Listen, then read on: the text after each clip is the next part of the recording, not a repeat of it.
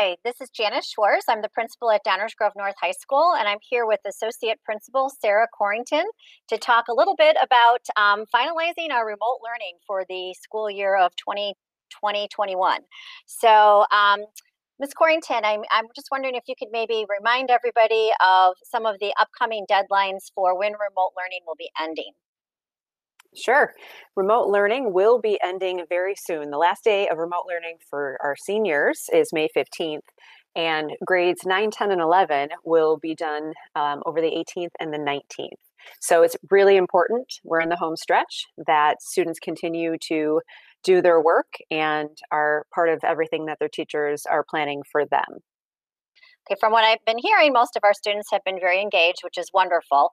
But how does a student or a parent know if maybe they're in danger of getting an incomplete or maybe just need to be working a little bit harder? What would be some signs for them? Sure. Well, of course, we always guide our parents to use Home Access Center. That's where you'll be able to go in and see your students' grades as up to date as we have them.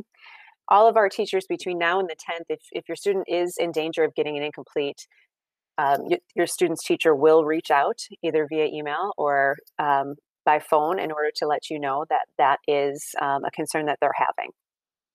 So if a student gets an incomplete, what would happen? If a student gets an incomplete, they're required to make up that work before they would receive a letter grade. So what that means is they would not just get the letter grade that they were earning back in March, but instead they would be given an incomplete plan, which would outline all of the work that they would need to do between now and the end of June in order to earn a letter grade. Okay, and then with that also comes the credit for the course. So they really need to get that work done. Yes, a little bit of rumor clearance. It's not like you just pass this class or these classes and move on. There's work that has to be done in order for us to know that students have mastered the essential learning that we're asking for in the classes. So for those students who have been struggling with managing their time and not getting their assignments in, do you have recommendations about how they can turn it around in these last few days of remote learning? I think the most important first is just to reach out to the classroom teacher. The classroom teacher is going to be able to let them know exactly where they should focus their energy and efforts, as well as their counselor. All of those people are here in order to help a student finish strong. Of course, we always recommend that students continue to stay in as structured of a routine as they possibly can.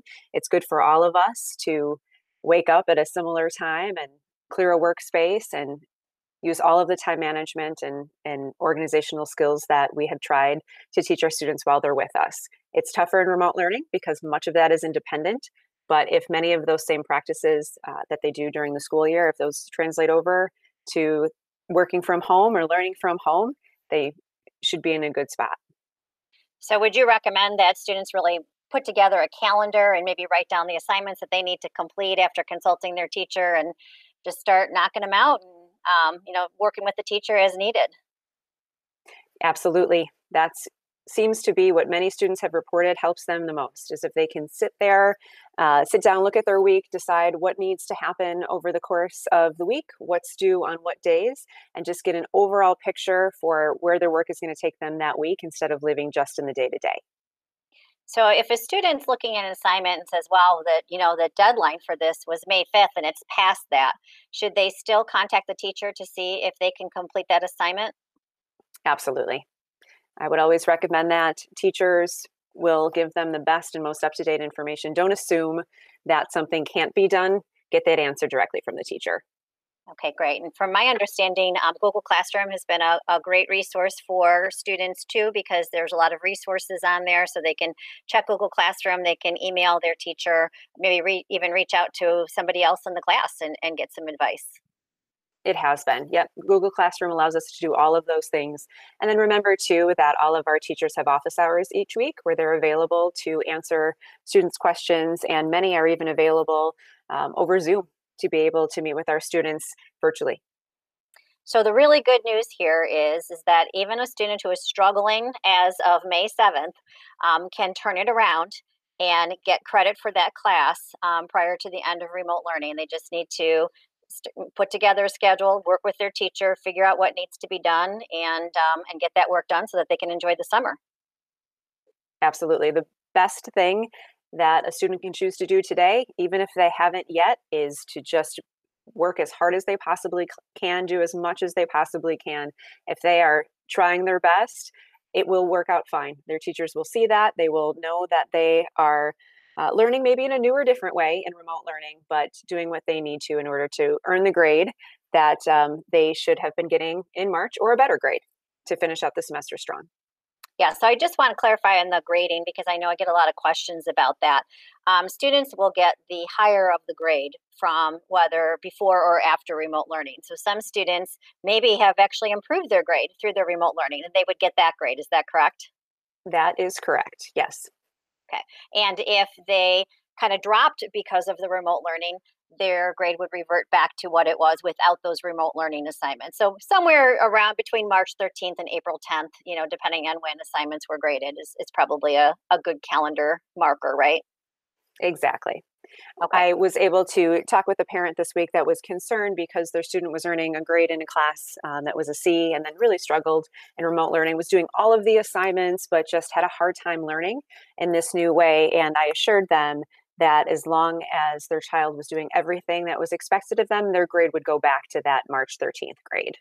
So there really can't be a bad outcome as long as you're working with your teachers and doing everything that's expected of you. Your grade should only go up from there.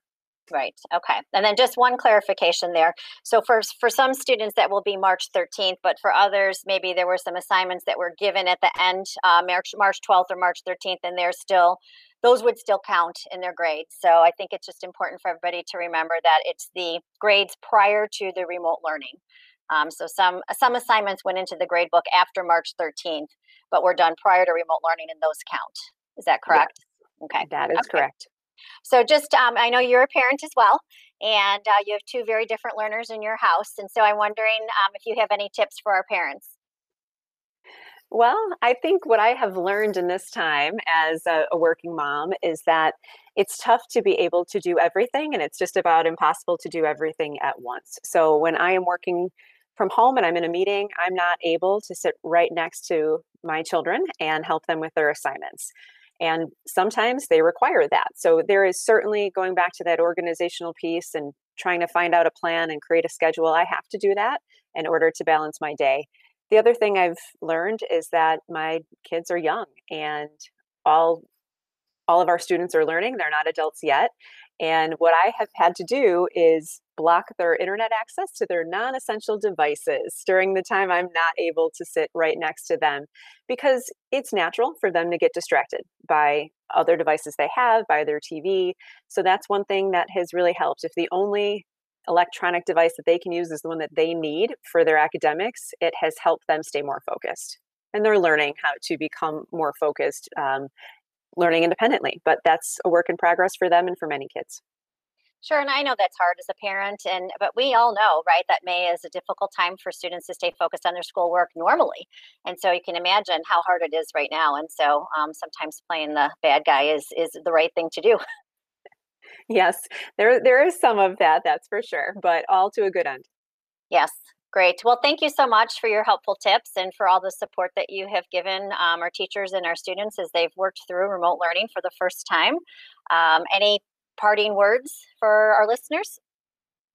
I would just say we are nearing the end. We have almost gotten to the end of remote learning.